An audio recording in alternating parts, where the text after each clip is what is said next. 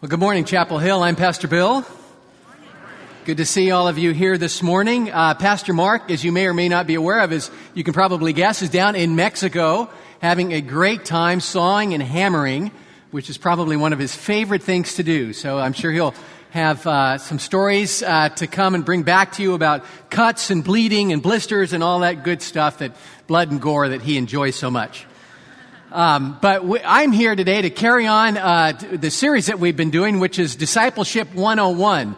We've been looking at how Jesus disciples people. And we looked at the 4 weeks. We saw that Jesus discipled people by intentionality, by being intentional, by being relational, by being unflappable, and also by being hospitable. And so things don't get sour or old or stale. We decided to switch up the words a little bit last week, and we decided to bring participles and ing words into it. So last week we talked about Jesus making disciples by entrusting the ministry into the hands of men and women, common people, to do the work that Jesus commissioned us to do. This morning we are looking at the issue of slowing or slowing down, which almost sounds counterintuitive to the work of Jesus and the work of Chapel Hill, but we'll soon find through our stories here in Mark that it's not, in fact, counterintuitive at all. We've also, for those of you that are new here, maybe this morning or the last few weeks, we're also in the midst of a 90-day challenge in which we are reading through the Gospel of Matthew, Mark, Luke, and John, taking one chapter a day and asking two questions. What do I learn about Jesus? And what do I learn about disciple making? And so we're asking that question of us, and it's really elicited quite a response from the congregation. We'll hear a little bit about that more as we go. How many of you, by the way, just a show of hands, were able to do the readings Mark 8 through 14 last week? Anybody able to do some of the reading? Still quite a few people. Don't give up on this. We know it's 90 days long. If you miss a day or two, don't worry about it. Just pick up where we left off. So tomorrow would be Mark chapter 15, and then going into the Gospel of Luke. So stick with us on this. Today we're looking at how Jesus makes disciples by slowing down. Let's take a look here at the screen for a minute. Hey, good luck, Hare. You better have a jetpack under there, Turtle. It's Tortoise, actually. All right, bask in my glory. On your mark, get set. Later, roadkill. On your left, coming through. Hey, deal me in, guys. Plot twist. Slow and steady,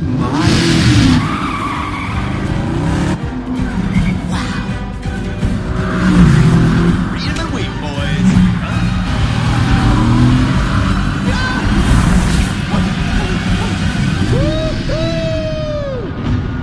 Who's your turtle? Introducing the hair-raising power and performance of the Mercedes-AMG GT. It's no fairy tale. Well, quite obviously, we live in a world that's going faster and faster and faster, and even the tortoise is tired of going slow and steady, pooey wooey. So we're asking the question this morning, why do we have to practice making disciples by slowing down? I mean, certainly in this day and age in which technology is allowing us to do more and more things at a faster, more efficient rate, and our world seems to be getting faster and faster and faster, why would we have to slow down in order to make disciples? Certainly, we should be able to accomplish the Great Commission more quickly, right? So that Jesus could return faster. The problem is that going faster doesn't always work for everything. And quite frankly, going faster often leads to a very frenetic, anxious lifestyle that doesn't help us make disciples very well. This truth actually came home to me in a very dramatic way here a few weeks ago. I was driving to St. Joe's Hospital in Tacoma. Because I'm new, I'm still getting to know where things are, and I had my GPS out. And immediately I missed the Sprague turnoff. And so I had to go up to Highway 5 705 in the city center, exiting there. I'm sure you all know where that is, where all that wonderful road construction is going on and the concrete barriers are on the side. And I'm moving along with the traffic, going north, and I take a quick peek down at my GPS, and then I look up in my rearview mirror in absolute horror, because there, going perpendicular to the traffic, is a car that slams right into the concrete barrier immediately to my left. Where this car came from, I have no idea.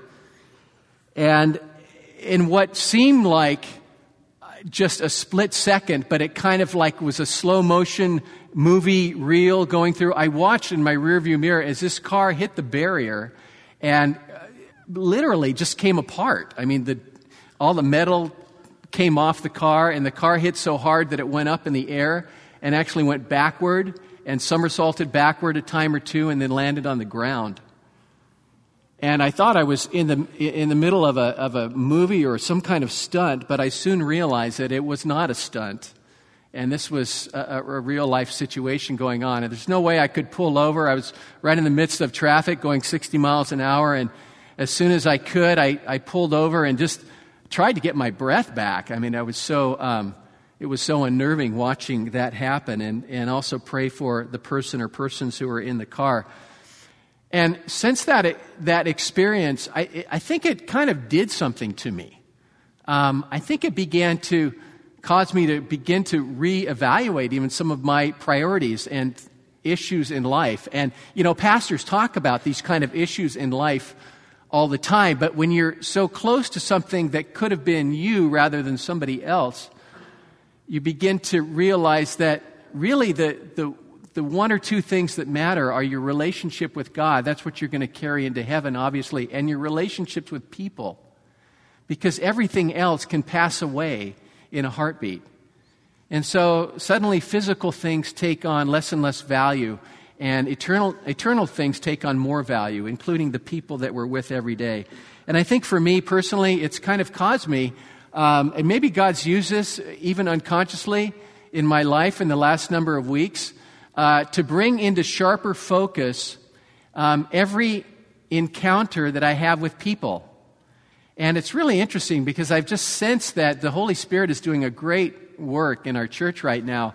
And as I've had opportunity to interact with people from Chapel Hill one-on-one, and whatever the context has been, there's just been a real sense, it's a precious sense of the Spirit's presence in that, and it's been making a difference for me. So it ties into this message that I want to talk to you about this morning, because the message I want to talk to you about is almost counterintuitive to everything else we've talked about. The message that I want to talk about this morning is about slowing down. And here, we've already commissioned a Go team to go to Cambodia, and we've got another team that's down in Mexico. 10% of our worshiping community is not with us here this morning, all the youth and adults. And here, I've got a message this morning from the Gospel of Mark that has to do with slowing down. So I want to talk to you a little bit about that. I want to use the acrostic SLOW, S-L-O, in case some of you that are really into taking notes, where's the W? There's no W in this, it's just S-L-O. But this is just to kind of help you to remember some of these points of making disciples. And the first point is to simplify your life. In Mark chapter 10, we read the story of the rich young man. If you've been doing some of the readings with us, you remember that this man came running up to Jesus as he was on his way to Jerusalem, and he knelt down before Jesus. It stops the crowd, and he says, "Good teacher, what must I do to inherit eternal life?" And Jesus stops, and he said, "Why do you call me good? Only God is good. But to answer your question, you know all the commandments. You shall not murder, you shall not commit adultery, you shall not steal, you shall not give false testimony, you shall honor your father and your mother." And the man replied to him, "Teacher, I've done all these things since my youth." And then comes a phrase that Mark puts in, a very short little sentence, that has always captured my attention.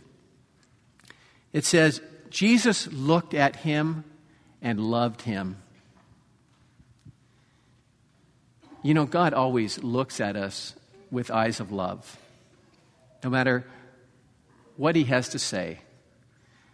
And that's a very important, pregnant phrase, I believe, because what Jesus says in the following statement seem almost harsh, maybe, to our words, to our ears. One thing you lack, he said, go and sell everything that you have and give it to the poor, and then you'll have treasures in heaven. And come and follow me.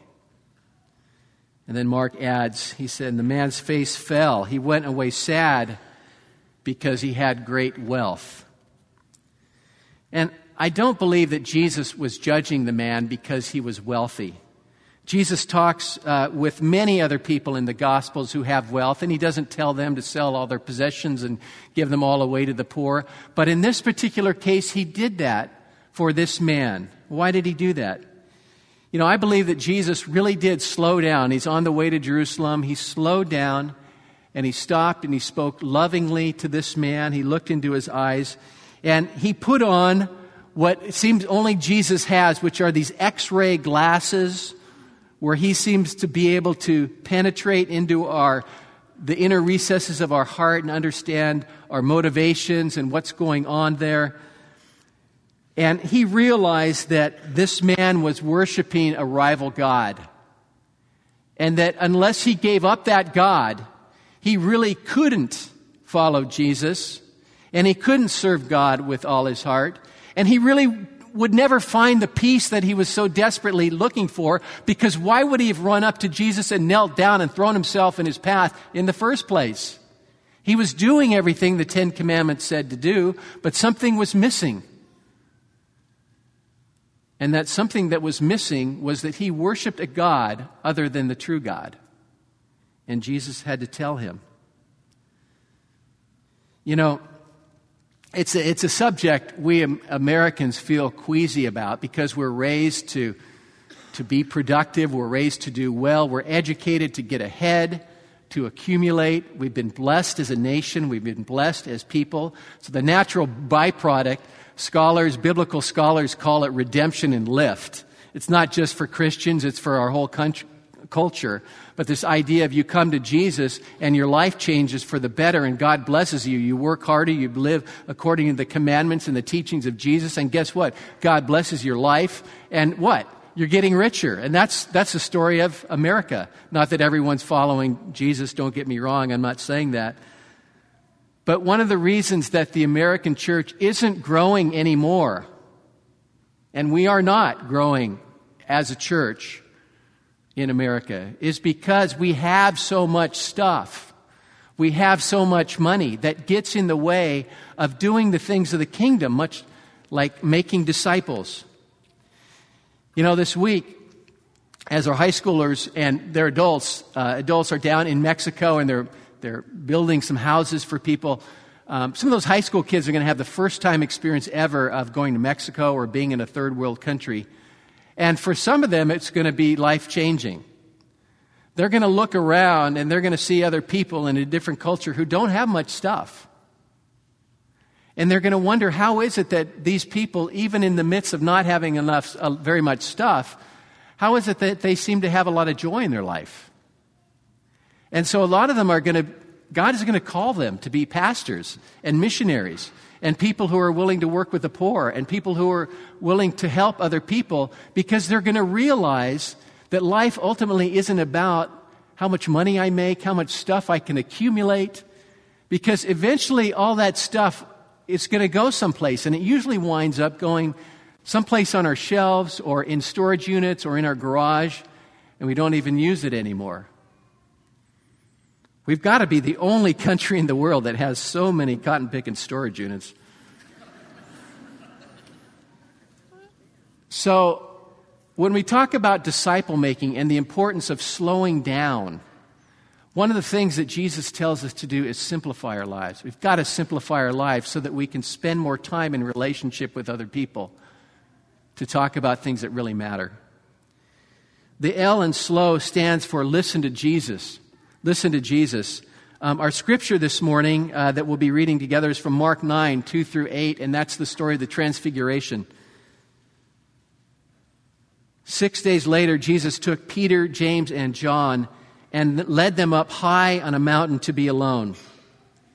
As the men watched, Jesus' appearance was transformed, and his clothes became dazzling white, far whiter than any earthly bleach could ever make them. Then Elijah and Moses appeared and began talking with Jesus. Peter exclaimed, "Rabbi, it's wonderful for us to be here. Let's make 3 shelters as memorials. One for you, one for Moses, and one for Elijah." He said this because he didn't really know what else to say, for they were all terrified. Then a cloud overshadowed them, and a voice from the cloud said, "This is my dearly loved Son. Listen to him." And then suddenly, when they looked around, Moses and Elijah were gone, and they saw only Jesus with them. This is the word of the Lord.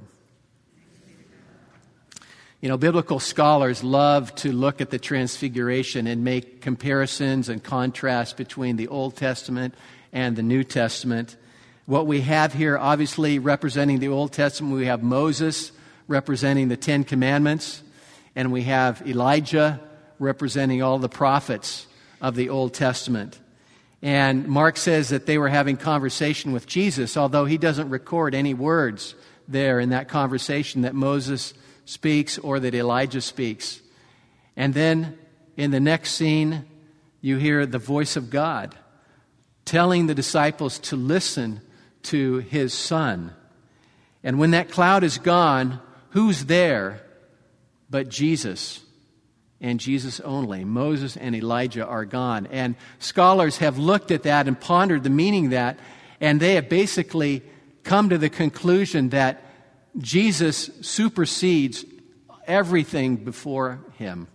All the law of the Old Testament, the prophets of the Old Testament, and that Jesus truly is the Son of God, the Messiah.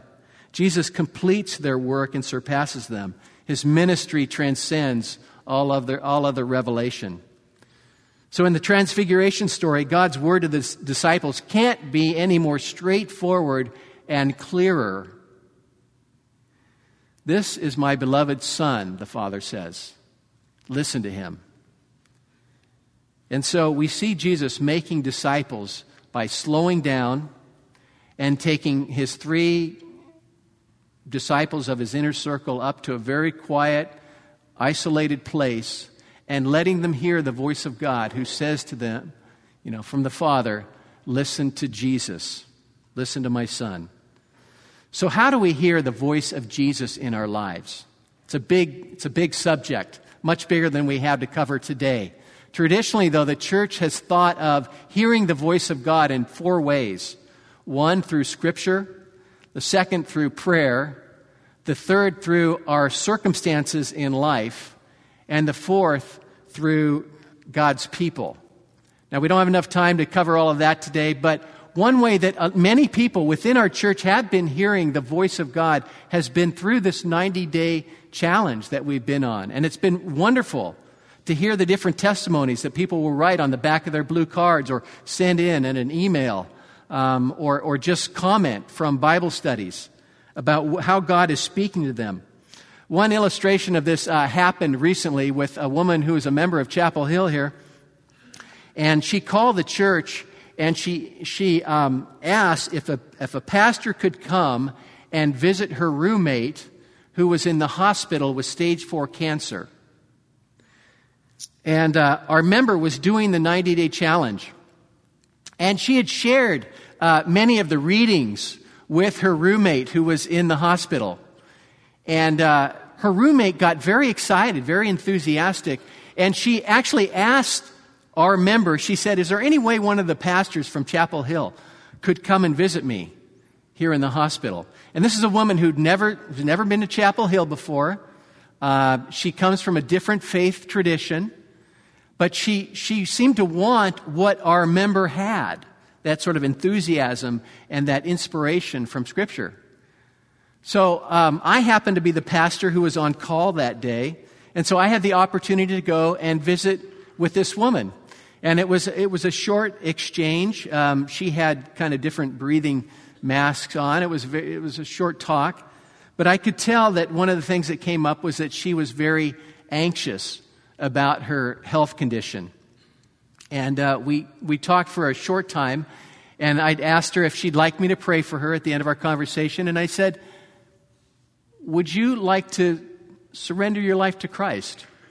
Now, I don't say that in most conversations, but I felt led to do that in this short little time with her. Because one of the things that she had mentioned was that she needed to let go of control. And in her faith tradition, for whatever reason, she hadn't really done a whole lot of Bible study. And so I wondered if this whole idea of having a personal relationship with Christ seemed new to her. So I just wanted to say, hey, would you like to give your life to Jesus? And so we prayed together. And then I left. A number of days later, I asked the woman from our church, congregation, how the woman was doing. And she said, you know what? She has a lot more peace in her life. She seems to have been able to turn over some of the control to the Lord regarding her health, and she's much more at peace about that. And so to me, that was a good illustration of how one of our members has been reading Scripture and hearing the voice of God as she's been reading Scripture and sharing that with another person, and that having a profound effect on the life of another individual. So sometimes as we're reading the Gospels, we see Jesus very intentionally slowing down. And in some cases, like he did with the rich young ruler, he said that you need to simplify your life. And in another case, like in the situation of the Transfiguration, we have to listen to Jesus. But there's a third way as well. The O in slow, S-L-O, stands for obey only Jesus. In that 8th verse in the Transfiguration story, we read this. We say, suddenly, when they looked around, Moses and Elijah were gone, and they saw only Jesus with them. So on the Mount of Transfiguration, when the cloud disappeared, the only person left, other than Peter, James, and John, was Jesus. Moses was gone, and Elijah was gone. And this was a crucial event. This was a very, very important event for the disciples because they needed to understand the significance of Jesus. They needed to understand that he was the number one authority, that he was the long-awaited and anointed one of God, that he was and is the King of Kings and Lord of Lords. He is the Alpha and the Omega. He is the name that is above every name. I think that one of the reasons this 90-day challenge is having such a profound effect on people is because people are studying, maybe sometimes for the first time, the actual words and the deeds of Jesus, who is our Lord. There is no other name greater than the name of Jesus. You know, I've noticed in the church, not this church necessarily, but in the large church, that sometimes as Christians we have a tendency to exalt our favorite religious authority, whether it's a Bible teacher or a religious character. That was a problem, a very common problem in the church at Corinth when Paul planted that church. Some Christians said, well, I'm a follower of Paul. And others said, well, I'm a follower of Peter. And still others said, well, I'm a follower of Apollos. And Paul had to redirect their attention. He had to correct them. And he said, look, I plant the seed, Apollos waters the seed, but God is the one who makes it grow. There is only one true everlasting authority, and that is the name that is above all names, that at the name of Jesus every knee should bow and every tongue confess. So as we enter this season of Lent, and Lent is traditionally a time when Christians slow down and we reflect on our lives and we ask the Lord, Lord, what is it that you want to say to us about our lives? So as we practice the art of slowing here during this season of Lent, are you a person that maybe needs to simplify your life? Maybe you need to declutter your life a little bit, that your schedule is kind of chaotic. Maybe you lead a kind of chaotic life. Maybe you're a 24/7 kind of person, and you need to slow down in order to hear the voice of God in your life. Maybe you need to get rid of stuff because that stuff takes so much of your time that you're not able to really be a disciple maker. Maybe what the Lord's saying to you during this Lenten season is listen to Jesus more carefully, to hear God's voice speaking to you in your life through the Scriptures, like that member of our church who shared that with their friend, or through prayer, or through the circumstances that you're going through, or through God's people. Or maybe you're a person who needs to obey only Jesus. Maybe you're a person like all of us. We have a lot of authoritative voices in our life. Maybe they're our supervisor. Maybe it's our spouse. Maybe it's Fox News. Maybe it's TBN. We have many different voices of authority in our culture. But the truth is, there's really only one true authority in our lives, and that's the person of Jesus. So maybe God's calling you during this season of Lent to slow down and to listen more carefully to that voice and to obey that voice above all the other voices that we hear. Because someday, as Paul has reminded us, every knee will bow and every tongue shall confess that Jesus Christ is Lord, to the glory of God the Father. Let's pray. Lord, we confess it's very hard for us to slow down in the culture that we live in. It's counterintuitive for us because the world is telling us to go faster and faster, work harder and harder, play more and play more. And yet we see you in the Scriptures, Lord, often slowing down and speaking directly into a situation, to a person that will profoundly change their life. Lord, I believe that we as a church want to be a church of disciple makers. And we know, Lord, that in order to do that, we have to make some choices. Maybe there's some out here this morning that really do need to simplify their life in order for you to be Lord. And I pray that you would speak clearly to them about what that means. And maybe there are others of us here, Lord, that need to slow down just in order to listen to your voice more carefully and to obey you more obediently. Lord, we thank you for your graciousness.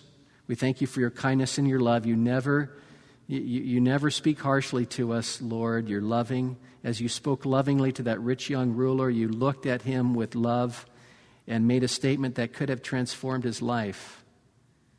Give us ears to hear those kind of statements and a heart that's ready to receive. In Jesus' name, amen.